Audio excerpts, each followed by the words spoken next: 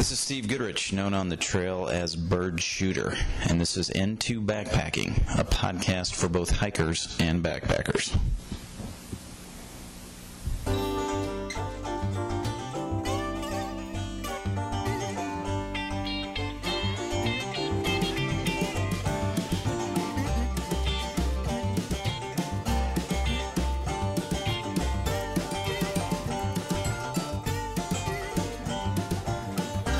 Hey hikers, this is Bird Shooter, and welcome to episode number 34. Tonight on the show we're going to speak with Alex Money Shot Meyer, who just released the film Sense of Direction about his summer on the Pacific Northwest Trail. In 2015, Alex was one of only about 70 PNT thru hikers to walk the 1,200-mile route, which starts in Glacier National Park in Montana and ends on the Washington coast at Cape Alva in the Olympic National Park. In the podcast, Alex talks about why he chose the PNT for his first thru hike and also for his first hiking film, and he gives us some history of the Pacific Northwest Trail and some highlights from his trip. So here's the show. All right, this is Bird Shooter, and I'd like to welcome Alex Money Shot Meyer to the show. He has spent the last summer hiking the Pacific Northwest Trail, and over the winter, he finished editing A Sense of Direction, which chronicles his adventures on the PNT and was recently released for free on YouTube. So you have no excuses for missing this excellent film, which is a really well-done documentary of his thru hike through Montana, Idaho, and Washington State. Alex, welcome to the show. Hi, Steve. It's good to be here. So, as I understand, you're back on the trail right now. Is that correct, in Upper Michigan? Yeah, a little bit. It's more of a section hike, so I'm kind of trying to balance work and hiking right now, which I didn't really think was possible, but I think I'm going to be able to do it. I'm going to be taking 5 days off every 2 weeks, and then just doing a section of the NCT during those 5 days. Which is the North Country Trail. Yeah, North Country Trail, right. So, yeah, I want to ask you some questions about that later. But, so first off, Alex, I got to ask, can you tell the story of your trail name, Money Shot? Because that is the first thing that struck me. Classic. Yeah, you can thank Fitty Shrimp for that name. Who's in your film, right? Yeah, he was one of the guys I hiked with. I probably hiked with him most out of everybody else. But so we started off in Glacier, and this was actually on the first day of the hike. I'm pretty new to thru hiking and just kind of the hiking culture in general, and Fitty Shrimp had already hiked the Appalachian Trail the year before, so he was kind of introducing me to hiker terms and all that kind of stuff and trail names, and him and the other hikers just saw like the ridiculous amount of camera gear that I was carrying, and it was just kind of towards the end of the first day. I went off to go get some water next to the river, and I came back, and they were all just kind of sitting there talking amongst themselves, and Fitty said, "We got a trail name for you."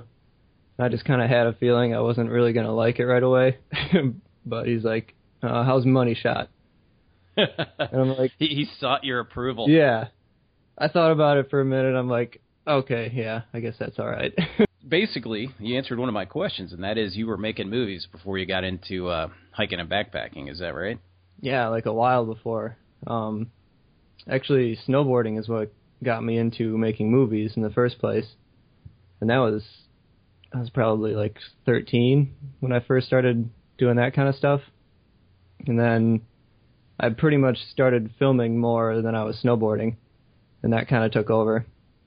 And then I moved up to the UP, and that's when I kind of discovered nature and hiking and just combined my two favorite things, which are photography and hiking. Yeah, that's awesome. And by the way, a footnote for you, I actually learned to ski just south of the UP in Boyne Highlands. Oh, okay. Yeah, back in the day, so many years ago. But, yeah, I haven't been to that place, but I've heard it's a decent hill. Yeah, that's where I learned. But so how did you shift gears and get into hiking, and specifically thru hiking? Well, like I said, I moved to the UP, and that was to go to school. I went to Northern Michigan University, and I actually chose the UP because there is some good snowboarding up here. And it's kind of funny because I still snowboard now, but I'm much more into hiking, and I kind of discovered that while I was up here in the UP. And I never really did a whole lot of long trips up here, like mostly just one-nighters and day trips and stuff. But I always felt like I could kind of do something more extreme than that. And after I graduated college, I kind of saw an opportunity where I had the summer open, didn't really have a serious job or anything like that. So I really wanted to test myself and kind of see what I was capable of. And the PNT seemed like the ultimate test. Yeah. What? And to your specific area, though, in the UP, I've done some hiking in that area, and you guys don't kid around when it comes to mosquitoes. I mean, they're the real deal. Yeah. I've hiked in Montana. I've hiked many places, Canada. Yeah, it gets horrible. But the UP's they've got the real deal in mosquitoes. So that was good training too. Yeah. Yeah. Exactly. So I think when I sent you an email, I mentioned to you that some of your shots in the film blew me away, especially the time-lapse shots. I love the way you did the Northern Lights over time. You did some nights with stars that were time-lapsed. Super cool. Did you have any film training, or did you just kind of learn this all on your own? Well, I went to school for digital cinema. That was my degree at NMU. That explains it. Yep. So I've there you go. Had some practice with cameras and stuff, but all the nature photography, that was kind of self-taught up here in the UP. Yeah, well, that definitely makes the film. I mean, the editing, it was clear you had some experience there. Mm. One of the scenes I liked in the show was at Ross Lake, which, God, what a beautiful lake that was. Yeah. You guys at the dam and doing flips off the bridge. What state is that in? That's in Washington. It's pretty much right in the middle. Ross Lake is at the end of the Pasayten Wilderness, which is the longest section on the PNT. So that's that 160-mile section where you don't really have a choice. You kind of have to go through that unsupported, and Ross Lake is your first resupply point. Yeah, it looked like a beautiful area. Mm-hmm. And so your through hike specifically, you started July 4th. Yeah. You finished September 28th. So I think it said in the film it took you 87 days. Yeah. So right now we're in the heart of through hiking season on the PNT, correct? Yeah. I think people were starting as early as midway through June this year. It kind of just depends on the snow melts. Does it get you all nostalgic and have you going back through your journals, kind of seeing where you were and what you were doing? Yeah, definitely. This time last year? I've been following the Facebook page for the PNT hikers and seeing people are just getting into like Bonner's Ferry in Idaho, and some of them are hitting Washington already. So it's kind of cool, like kind of reliving the trail through these new hikers this year. Yeah, the great thing is you can do it year after year. Yeah. So let's talk about the Pacific Northwest Trail for a second. Your film is titled A Sense of Direction. And I'm guessing, and I didn't know much about the PNT really until I saw your film. I would expect most people don't know much about it. Mm-hmm. As I understand, it was developed in the 70s by a man named Ron Strickland. Yep. Can you tell us more about him specifically, where he lived, and why he created it? Well, he actually sent me his book, Pathfinder, because he's been in contact with me a little bit since he found out I was making this movie. And his book, Pathfinder, it has some stories from the trail and his story of kind of creating the PNT. And he was actually living in Washington, D.C. while he was kind of scouting out the route for the PNT. Eventually he moved out there. But he kind of went through a lot of hardships trying to get this trail established, and people that you would think would be on board for helping establish the trail were actually really against it. And so it's kind of interesting to read about that. Yeah, now why would someone be against it, especially someone that was a avid hiker or backpacker? Mm-hmm. Well, it's a lot of like nature conservancy groups. I think the Seattle Mountaineers and the North Cascades Conservancy. I think that's what they were called. But these are the people who kind of established like the North Cascades National Park and some other protected areas. and they kind of saw it as like their own land. So anybody trying to build a trail through there or trying to like encroach on their territory was kind of seen as a threat, I think. Gotcha. And I saw, and I think it was actually in your film, that the Pacific Northwest Trail got National Scenic Trail status in 2009. And that's a huge deal. The Appalachian Trail and the Pacific Crest Trails have had that status for some time. Mm-hmm. Can you tell the listeners why that's so important? Yeah, I think Ron Strickland could probably do a lot better job of that than me. But there's 11 National Scenic Trails now, I believe, and what that means is that it kind of brings it into the public recognition. The government gets involved and they help raise money and create committees and stuff and protect this land. And like a National Scenic Trail is part of the National Parks system, and it's technically just like a 2-foot wide strip of land that's protected under the national parks for the whole length of the through hike. Right, so a lot of it's funding and protection. You had mentioned in your film that a through hike on the PNT is not just a very long walk through the mountains. It's an exploration into the unknown. What portion of the, I guess it's roughly 1,200-mile trail, Mm-hmm. what portion's actually blazed today? If I had to guess, I would say it's under a quarter of the trail is actually blazed. A lot of the trail, there's no trail signs or anything, but the tread is pretty good. It's not too bad, so you can follow it without trail signs.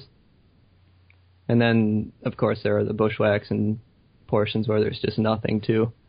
But there's a lot of route finding involved, for sure. I definitely noticed that in your film a few times, that you guys seem like you were in the middle of nowhere trying to find your way. Mm-hmm. How many miles are actually on paved roads? I'm sure there's forest roads and, off non-paved roads that you use, but Mm-hmm. what about actual paved roads?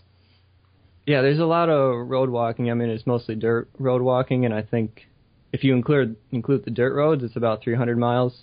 I don't know exactly how much paved road walking there is. There's not a whole lot. I would guess 50 miles or less throughout the whole trail. Yeah, I mean, I can live with dirt walking. Yeah, It's that's not paved, too bad. But, yeah. So you, as I understand it, and maybe it was on the train out to Montana, you met some other hikers for the start. I think Spaceman Spiff was one. Marathon, you mentioned 50 Shrimp before, and I think there was a guy named Matt. Yeah. How much of the trail did you hike with them? I would guess I probably did about 60% of the trail with them, or with some of them, because the group split up a lot and it was hardly ever all of us together. So probably about 60% with somebody and about 40% alone. Okay, so you were alone a lot then, actually. Mm-hmm. Yeah, Wow. actually, when I was planning this hike, I was assuming that I would do the whole thing alone, basically. I thought it would be a good idea to at least start with some people. So I met Marathon and Mr. Bean, who's also named Matt. I met them online, and we planned on at least starting together, like doing Glacier together. And then 50 Shrimp and Spaceman Spiff came out with us on the train, too. And so nobody was really planning on this, but we all ended up starting together with a group of 5, which was definitely the biggest group on the PNT that year. Yeah, so you want to talk about you mentioned that you started in Glacier, kind of where it starts and where it ends? Yeah, it's at Chief Mountain in Glacier National Park. It's East Glacier. That's the eastern terminus. And then it goes through the panhandle of Idaho and all the way through Washington, pretty much staying pretty close to the Canadian border the whole way. And then the western terminus is at Cape Alava. It's the westernmost point of the contiguous United States. And I've actually hiked that area before. It's beautiful. Yeah, that was incredible. I wasn't expecting the ocean to be so beautiful. Yeah, the coastal section, although it's tough hiking in sand all day, you know. Mm-hmm. That mix of rocks and sand and slick algae-covered, Yeah. you know, it's not easy. There's a lot of variability there. Like, sometimes the beaches were amazing. If you had low tide, it was nice and flat and kind of hard-packed sand. And yeah, sometimes real slippery rocks with high tide. You're pushed up against a bluff. that can be pretty tricky. Yeah, definitely. And the tides too. Obviously, you kind of got to play the tides to make sure you don't get pinned. Mm-hmm. Yeah, that was a whole nother element to try and learn, and yeah, we definitely messed that up a couple times. It wouldn't be hard to do because they come in fast up there. Yeah, I got a nice shot of Marathon kind of like hugging a rock as he's trying to like skirt around this point. I remember the scene. Yeah. So national parks, you got Glacier, Olympic, North Cascade. Is that the three? Those are the 3 national parks. And then there's 7 national forests, too. Right. Which some of that territory looked beautiful, especially some of the fire towers in there, which I'll ask you about here in a sec. Oh, yeah. But you mentioned in the show that the trail is still very unknown and unestablished, that many local residents don't even know that it passes through their backyard. Yeah. How'd you hear about it? I mean, if they don't even know it's there, how did you find out about it? Well, it's kind of funny how I found out about it because, I mean, I decided I wanted to do a through hike and make a movie about it, and that was kind of my basis. So then I had to pick a trail, and of course the PCT and the AT are the 2 most popular ones, so I kind of knew about those already. But I kind of liked the solitude, and I didn't really want to be within a train of hikers the whole way. So I was looking for something a little more unknown, and that's when I found the PNT just online, and with it being 1,200 miles, that kind of fit my timeline a little bit better, too. Because then it was like 3 months instead of 6 months. Yeah, I got to believe you're the first guy to make a movie on the PNT, is that correct? Yeah, as far as I know, first full-length movie. That's kind of a nice honor to be the first one. Yeah, that was pretty cool to find out, because I had already decided to do it, and then probably about halfway through the hike, I kind of realized that there had been nothing else made about this, really. So that'd be cool if this kind of helps promote the PNT. Yeah, I mean, without a doubt, I think it will significantly help promote the PNT. And, in watching the film, of course, I was looking for sort of the trail towns and the trail hostels. I wanted to ask you about those. It sounds like there's already trail angels out there on the PNT, believe it or not, despite the fact that it's so unknown. Yeah, there's a few for sure. In the guidebook, Tim Youngbloose, Pacific Northwest Trail Digest, he listed like the official trail angels, the ones that have kind of signed up to volunteer to be put into the book. And I think the year, like 2015 when I did it, there were 2 or 3 in there, and this year there's like 19. Oh, wow. So it's already blown up pretty well. Yeah, and you're also catching them early in the process where they're not just tired of all the hikers coming through, Yeah, exactly. It's still a novelty to them. I know we definitely created a few trail angels on our hike. Yeah, that's cool. What, did you have a favorite trail town that you went through?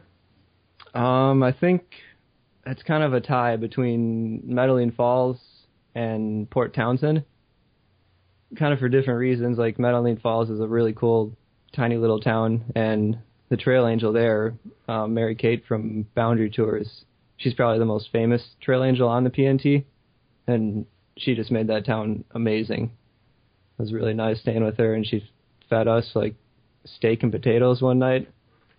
And she actually, this is another story, but when we were leaving Medellin Falls, there was a fire that closed the section between Medellin Falls and Northport, and she drove us around the fire all the way to Northport.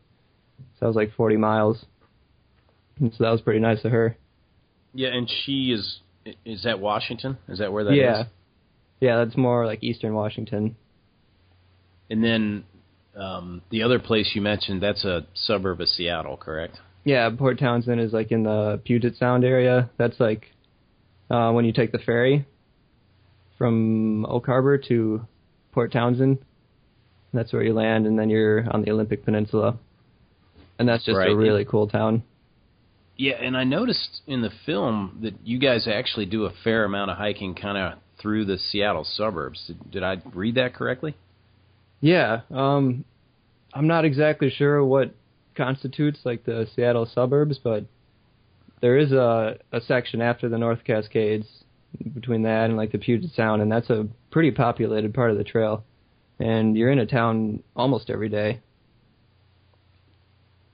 Yeah, and this is actually a great time to ask you the question, because I believe in your film you did the Rails Trails alternate route that was around the Puget Sound area, but there are a lot of alternate routes right now. Yeah. And is there kind of a go-to route and then sort of spur options, I guess? Or can you talk about the alternate routes? Yeah, there's the official route that's like the congressionally designated route.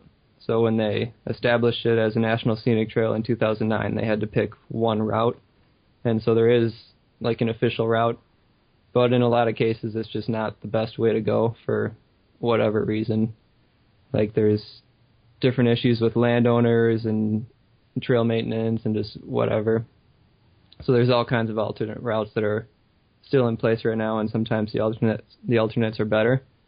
So I thought that was kind of a cool aspect of the trail, because everybody gets to kind of choose their own way. It's kind of decide whatever works best for them. Yeah, and one thing I have to give you big time kudos for is the way that you used Google Maps and with different colors of trail showed the main trail and some of the alternate routes, because as you had mentioned, you had split up from the other guys and you didn't all necessarily go the same exact route. Mm-hmm. But I thought that was really cool. How did you do that? So I got those GPS tracks from Lee Brantfors, and he's kind of been like the unofficial map maker, I guess. He's kind of just took it upon himself to make these GPS tracks, and I think most of the hikers would agree that they've been the best maps on the PNT so far. I'm not sure if he's still doing it. Nobody's really heard from him for a while, but he's had some pretty good maps, so those are the ones that I used for the Google Earth Maps part and just overlaid those. And that was a lot of work trying to get those videos to play right. Like Google Earth is just not exactly made for that.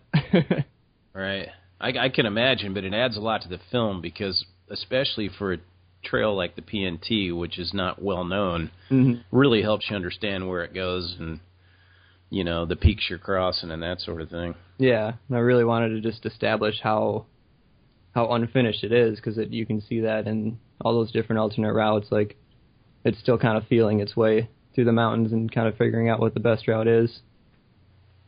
Yeah, you did a great job of it. Let me ask you the big questions about the PNT, like the craziest thing you saw when you were hiking the Pacific Northwest Trail. That's a good question. There's a lot to go through, but I think this is just kind of my favorite weird thing that I saw. In eastern Washington, it's like cattle country, and it's really dry and dusty, and there's cows everywhere. So that's just kind of a whole nother element that you're dealing with. But I was walking on just a dirt road, and it was on a pretty steep hillside, so the road's flat, pretty steep hill on both sides of me, and there's some cows on the road. And normally the cows will see you, and they kind of look at you for a while, and then one will start running, and then all the rest start running. Well, this kind of group of cows was looking at me. One cow... Sounds kind of like a stampede. Yeah. Well, that's kind of what happened. Like, one cow started running, so they all took off. And this one of the biggest cows in the group, slipped as he was trying to run up over the road and just started rolling down the hill. For probably a good 30 seconds, this just huge cow was just rolling down the hill, taking out trees and stuff on the way down. That's a big animal. Yeah. It's like a steamroller. He got up at the bottom. I think he was okay. Just looking at it for a while. Is that when you laughed the hardest, or when did you laugh the hardest on the hike, if it wasn't at this time? That might have been one of the times, and another time would have been,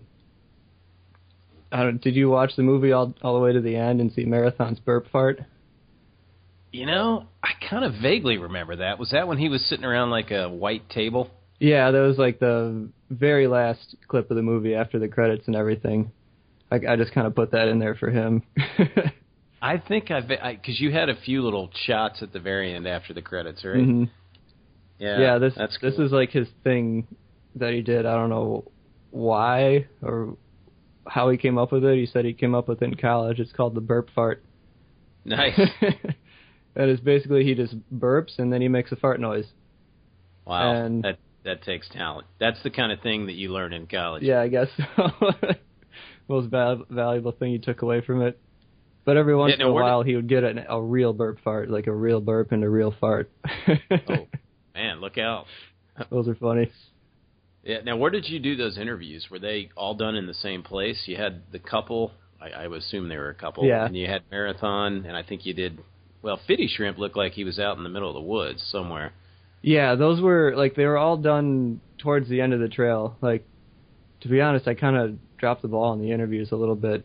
I was planning on doing those all on the trail earlier on, but then I just kind of lost track of people, and they got ahead of us. But so I did Fitty Shrimp's interview on the trail, and that was like 11 miles from the ocean, I think. So pretty close to the end. And then Freebird's interview was right on the beach, so that was definitely the best location. And then everybody else was after I finished the trail. So we stayed at Stumbling Norwegian's house for a few days afterwards, and I did some interviews there. And then another one in Pike's Place Market in Seattle, too.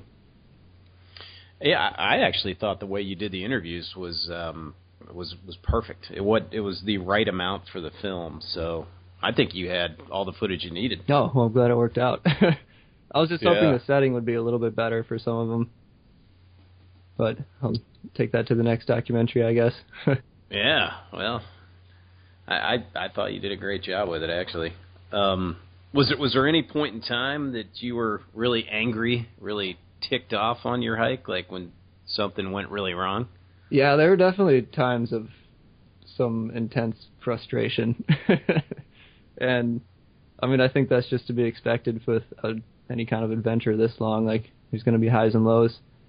But the only times I was really mad was when it was a mistake that I made. I was just frustrated at myself. Definitely making the wrong turns, going the wrong direction. There were a few times where I walked like a few miles the wrong direction. And when you realize that, that's never fun. Yes, absolutely. So it's mainly navigation things. Yeah. Gotcha.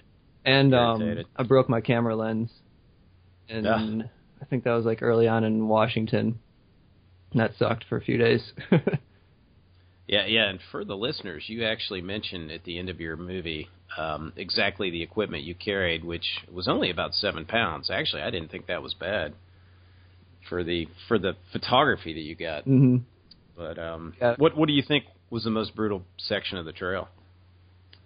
So as far as terrain, like the type of environment that we were going through? Yeah, or however you want to define brutal. You know, ups and downs, or yeah, there's a scratched legs that comes to mind definitely, and that was going into the Olympic National Forest. So this is after Port Townsend. There's a section that they're definitely still working out. And this is part of the paved walking, like you're walking on Highway 20 and US 101. So these are like major highways. It's like, I want to say 6 or 9 miles on these highways. And then from there, you go onto some dirt roads, which eventually dead end, and you have to keep going. And on the map, on the GPS, it says that there's a trail there, but there's literally nothing. And the brush here is what made it so terrible, because there's just thorns everywhere. There's blackberry bushes, stinging nettles, and down trees, and it's just really, really, really thick. And that was definitely the most brutal section. Yeah, you definitely had some gnarly bushwhacks in there. It made me want to have long pants on when I saw your legs a couple times. Yeah, I'm glad I had pants. Yes. Yeah, it seems like that's a requirement. Well, Marathon didn't have pants, so I don't know how he got through that part. Oof. The listeners will have to watch to fully appreciate the bloodletting that went on in some of those bushy sections. Yeah. So you were pretty open in the film about the yellow blazing was not completely uncommon, and you had just, I think, hit on the reason, because there's a couple road sections that sound like they're pretty dangerous to walk. Mm-hmm. Can you comment on that? Yeah, so, I mean, when I started the trail, I didn't start it with the intention of being a purist or anything like that. Like, I actually didn't even know what that term meant in through hiker terminology.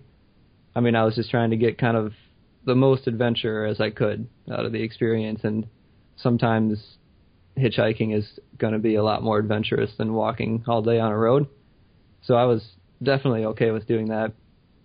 And it just makes sense, I think, to hitchhike some of these roads because there's nothing to see really, and it's just, I don't know, the roads get pretty long sometimes.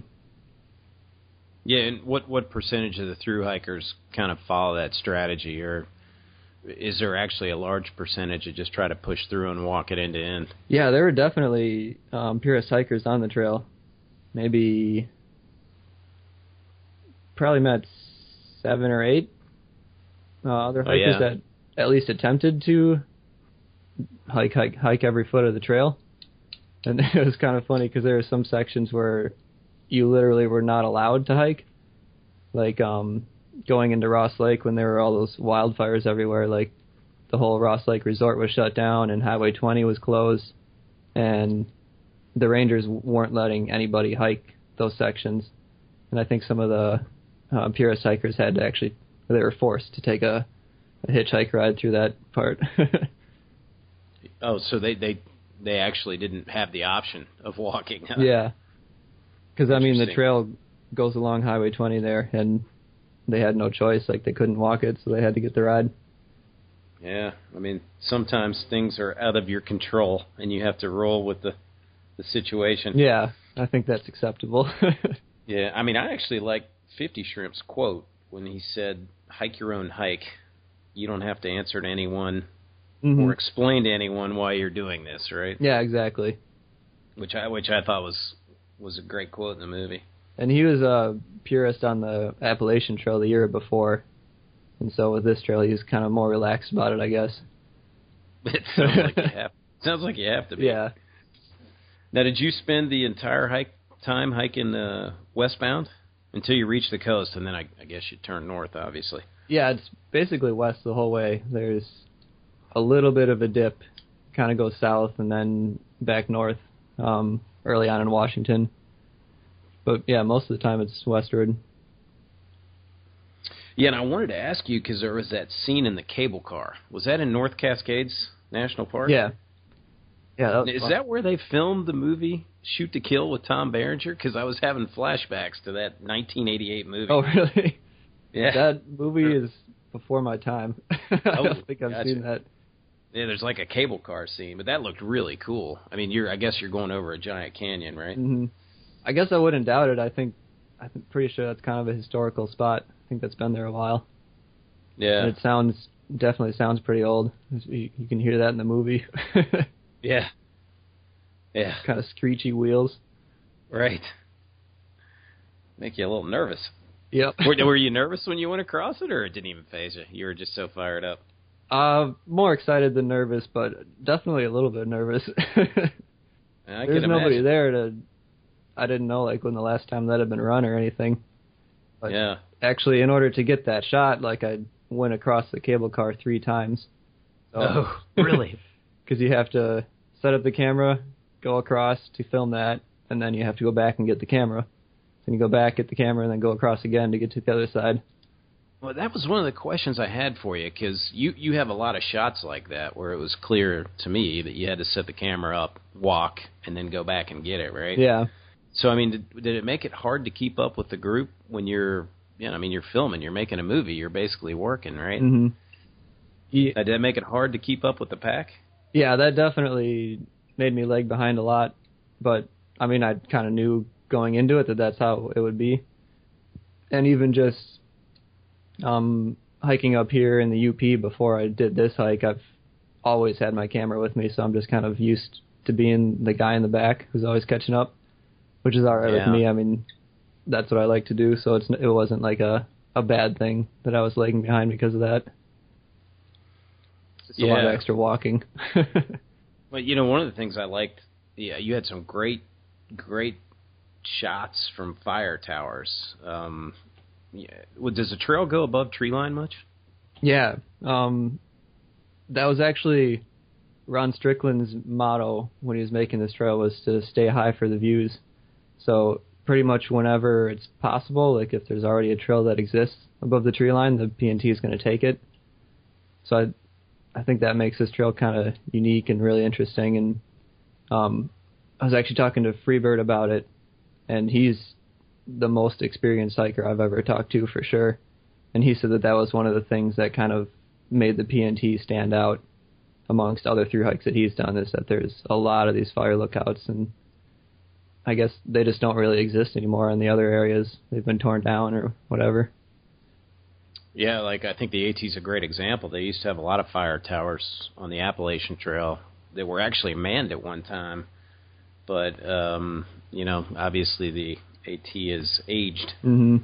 But so Stall Peak was one of the fire towers, which I think you had set your camera up in and got a really cool shot of a storm coming in. Where is that? That's in Montana, in the Flathead National Forest. And yeah, that was that was definitely the coolest looking fire lookout. We actually stayed there that night. Yeah, another one of the times you had an amazing time lapse shot there. Did it really have giant rats in there? You commented in the film that you got torn up. Yeah, those, I'm not exaggerating, like those are the biggest rats I've ever seen, for sure. And they had bushy tails. You show that beautiful scenery, and all I'm thinking about is how awesome that it would be to spend a night in that fire tower. And then the next morning, you're talking about these giant rats that ravaged your clothes. Yeah. Well, I'm definitely glad we stayed there. That was for sure worth the experience. But I didn't really sleep that well. Yeah, I can imagine. Yeah, the rats were just scurrying around, and because I slept up in the second story, because it was like a 2-story cabin, and Marathon, Spaceman, and Mr. Bean were downstairs, and I remember just kind of hearing like some scurrying going on down there, and I turned my headlamp on and shone it through the hole in the floor, and this is like before we knew the rats were in there, and I just saw this giant rat the Marathon was scaring out the door. And there were a couple other rats in there that night too, so they kind of bothered us the whole night. Yeah, they almost sound like wild animals, like wild giant game. Yeah. Now, that looked like a pretty nasty storm that night you were in there. That was probably not the worst storm you encountered on the trail, I'm guessing. Well, I was trying to think about it, and there really weren't a whole lot of bad storms that we encountered. If I had to pick the worst thing, it would have been in the Pasayten Wilderness, and this is the part where the PNT meets up with the Pacific Crest Trail. So for about 15 miles, it's the same trail. Most PCT hikers are going north, and we're going south. And of course, it's supposed to be like some of the best views on either trail. And it snowed that day. And it was well, I think, was that when you had precipitation like 4 days in a row? That was in the Olympics. That was kind of bad too, but it wasn't really a bad storm. It was just a lot of rain. But on this part on the PCT, there was like blizzard conditions for a little bit. Yeah, so this was your first thru hike, right? Yeah. Oh my God! That's amazing in a sense. I mean, you're taking on it sounds like a pretty tough trail, to be honest. But did the weather, kind of surprise you, or is it sort of what you kind of expected? Going into this, I really had no expectations because I'd never done anything like this before. Like, I'd never even hiked in the mountains before this. And so I kind of tried to be prepared, and my plan was to just kind of deal with it in the moment. But I guess I am a little bit surprised that the weather wasn't as bad as it could have been, because it really wasn't that bad all the way through. Well, yeah, I guess you are in the Pacific Northwest, which is wet by definition. Mm-hmm. When you get out of those dry regions, desert where the storms are picked off by the mountains. Yeah. But then you were also battling with fires, which I guess is more and more common out west these days. There was only one fire that you had to kind of manage around? There were a lot of fires. I think there was only one fire that actually forced us to reroute, and that was the one coming out of Medellin Falls, because the trail was closed there. But there were a lot of fires when we were hiking through the Pasayten and the North Cascades, and most of Washington, pretty much. There was pretty much always a fire in front of us or behind us, and so there was a lot of smoke that we were hiking through. Yeah, there goes my whole theory about the Pacific Northwest being wet. Yeah. You just debunked it. Well, I mean, last year, 2015, was, I'm pretty sure, like one of the driest years on record, and it was definitely the worst fire year they've had on record. So that was kind of a unique time for us to be hiking through there. Yeah. So let's talk about where the trail ends, which is the Pacific Coast. And we mentioned it earlier. I mean, you would think it would be one of the easier sections because it's flat. Mm-hmm. Is it? I would say it's maybe not equally challenging, maybe slightly easier, but it's definitely not easy. And it's just for different reasons. Because, I mean, you're not dealing with elevation, but now you have to deal with the tides, and you have to time that. Sometimes you have to get up early or hike late or something.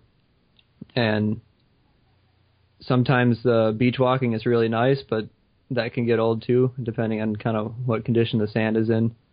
And the rocks and stuff too. Like, the rocks don't look that slippery until you step on them. Right. Each one's kind of an unknown. You kind of have to test it out. And that can get pretty treacherous. It can make walking really slow if you're walking those rocks. But yeah, we were talking about that earlier, and you throw the algae on there even more so. Yeah. So you get near the end, and you find out that there's a lunar eclipse, a harvest moon, and a supermoon, all on the same night. I mean, that is awesome. Yeah, I couldn't believe that coincidence, that it just seemed to kind of line up. And like I had kind of heard about it in town, which is like 3 or 4 days earlier, but I knew that we'd be so far like on the west coast, and I knew that the best places to see it were farther east, so I didn't really think anything of it. Didn't really think we'd see much of it. But then we get to this point where there's just a random bluff like rising out of the beach that would allow us to get above the tree line and look to the east, and there was really like nothing else in the area that would have worked except this one spot, and we reached it kind of towards the end of the day, so it just kind of seemed like it was meant to be. So we spent our last night there, and it was awesome. Yeah, you got a great shot of it in your movie. Do you want to comment on filming that? Because that didn't look easy to film. Well, actually, I'd filmed a few of those blood moons before in the UP, so I kind of had a few chances to mess it up. Some practice here so I kind of knew the settings and stuff and what it would take to film that. So I kind of knew what to expect, at least at the end of the hike here. Yeah, you definitely got it right. So the trail ends at Cape Alva, which we talked about earlier, which is a really cool little loop hike if you're just out for a couple days. But, you know, obviously a little more important to you because you hiked 1,200 miles to get there. I mean, the immediate thing that I took away from your film was the disappointment that there was no sign at the end of the PNT, or at least some, something to, say, hey, guys, you made it. Congratulations. Yep. Is that still the case, or did a sign finally go up?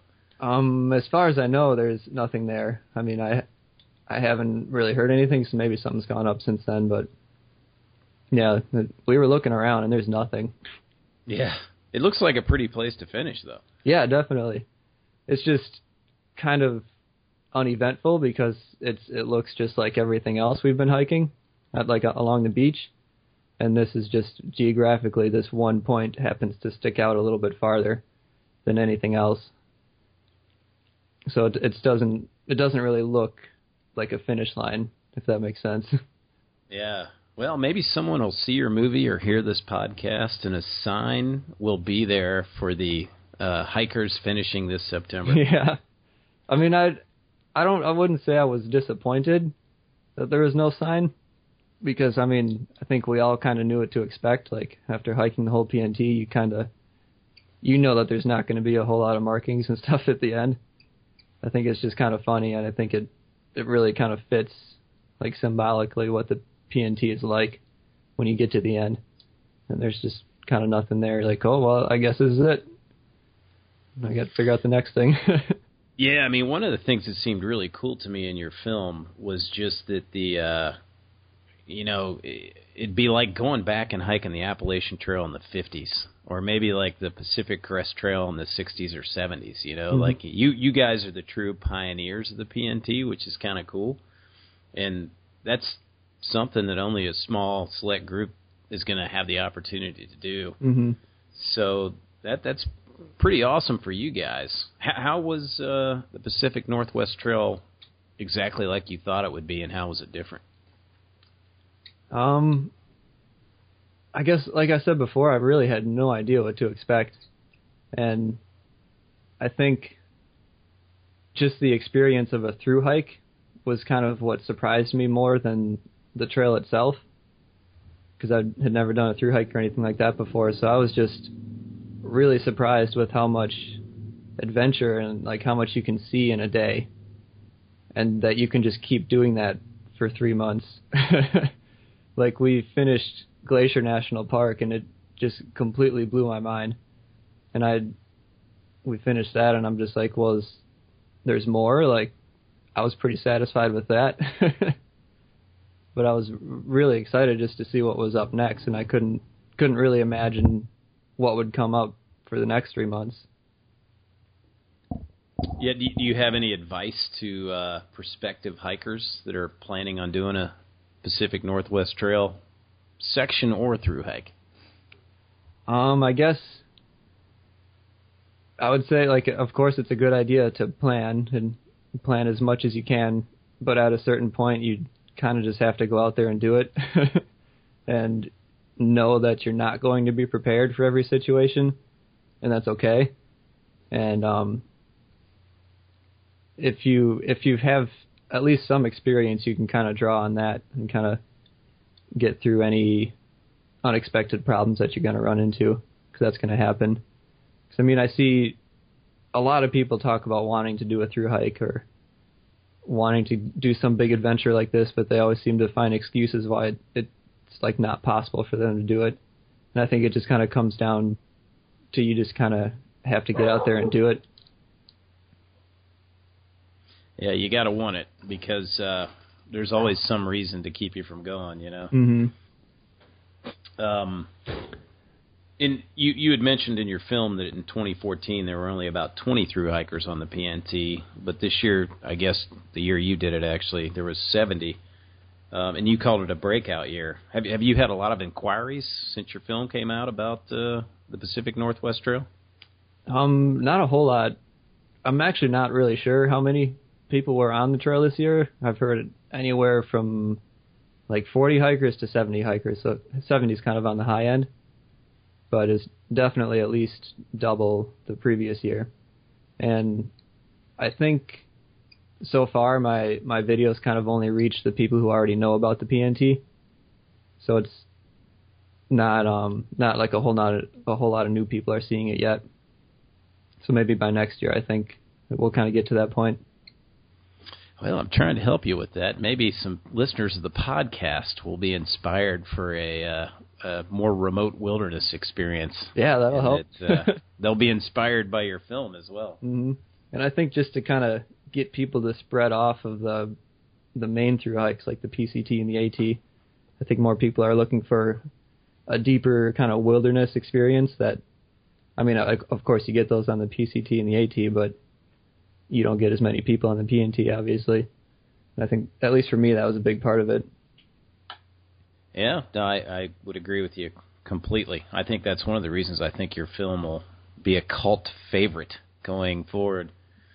Hey, so let's talk about just your filmmaking for a minute. Like, who inspired you in terms of hiking films, or even just in films in general? So, like I said, the snowboarding is kind of what got me into filmmaking.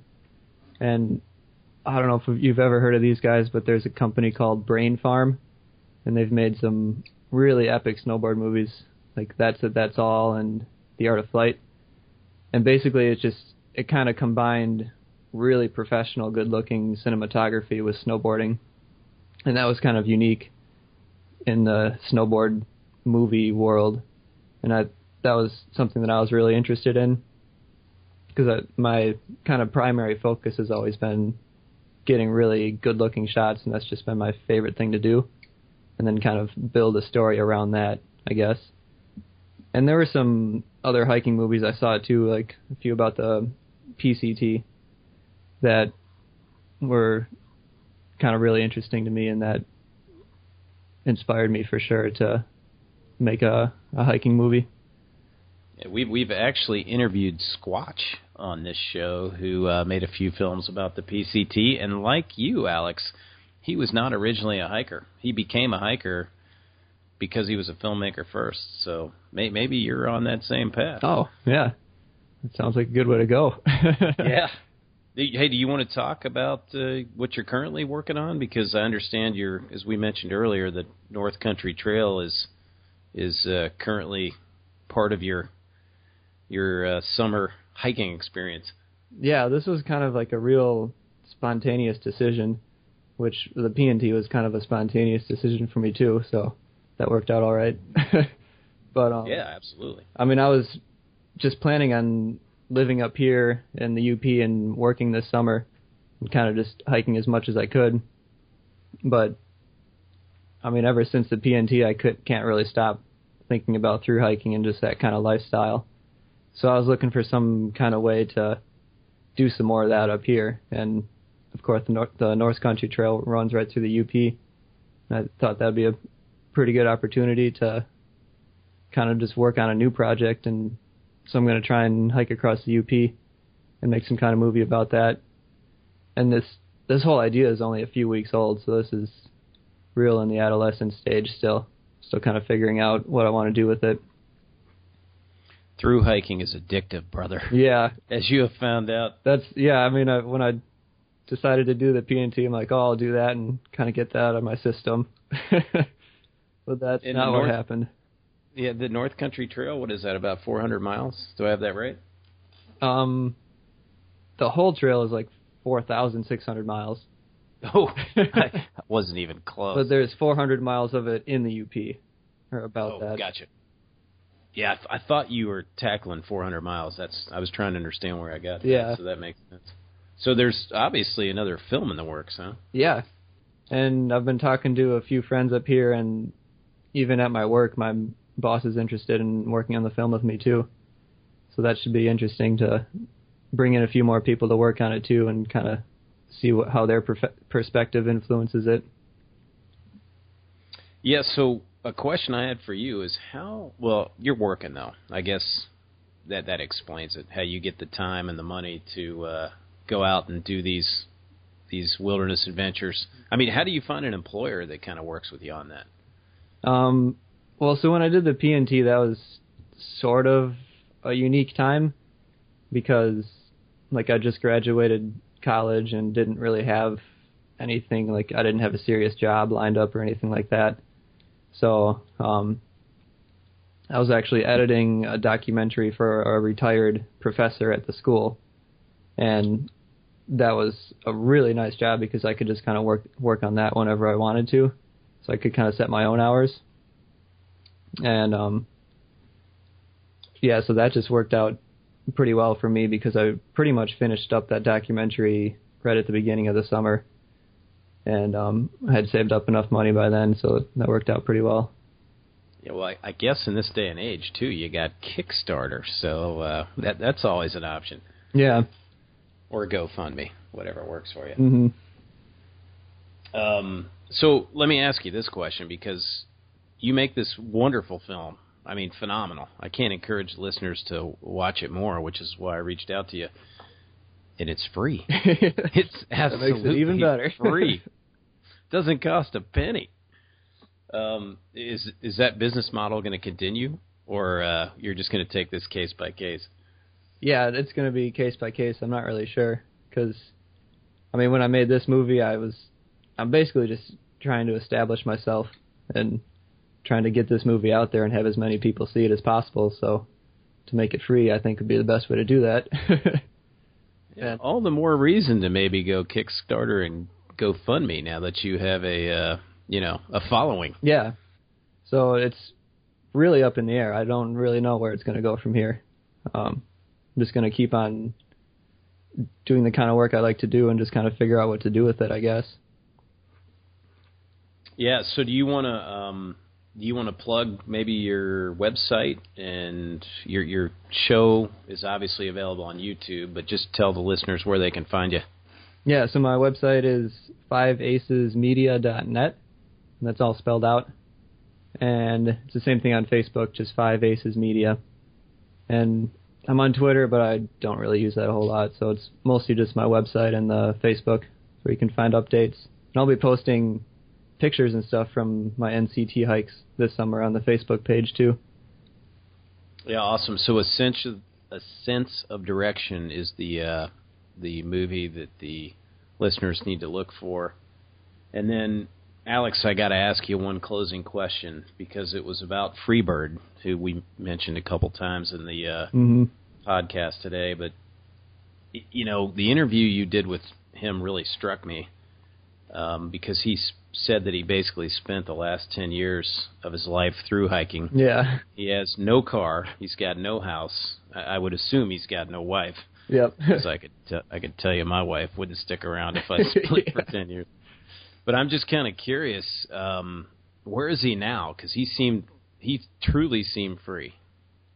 Yeah, he's a very unique person. Like, I don't think there's a whole lot of people like him in the world who have accomplished the things that he's accomplished too. So I've talked to him once since the end of the trail, and that was maybe a month ago.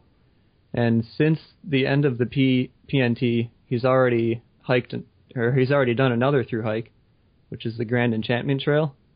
Oh, okay. And that's 770 miles.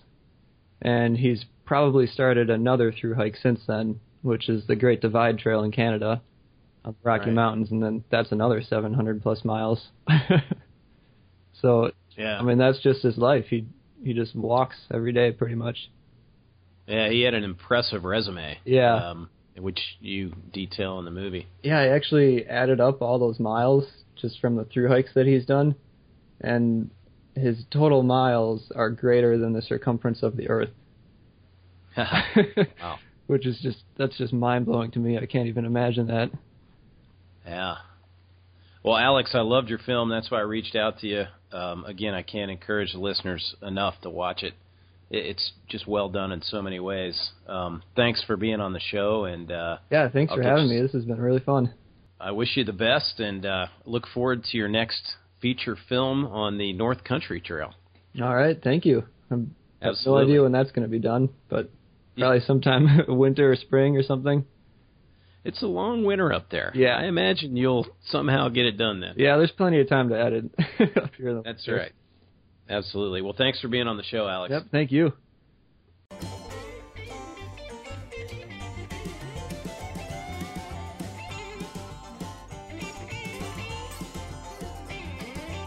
Thank you for listening to the Into Backpacking podcast.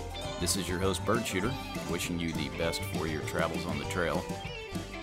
To subscribe to this show, visit iTunes, Stitcher, Google Play, or your favorite podcast app, and give us a thumbs up or a positive comment while you're there.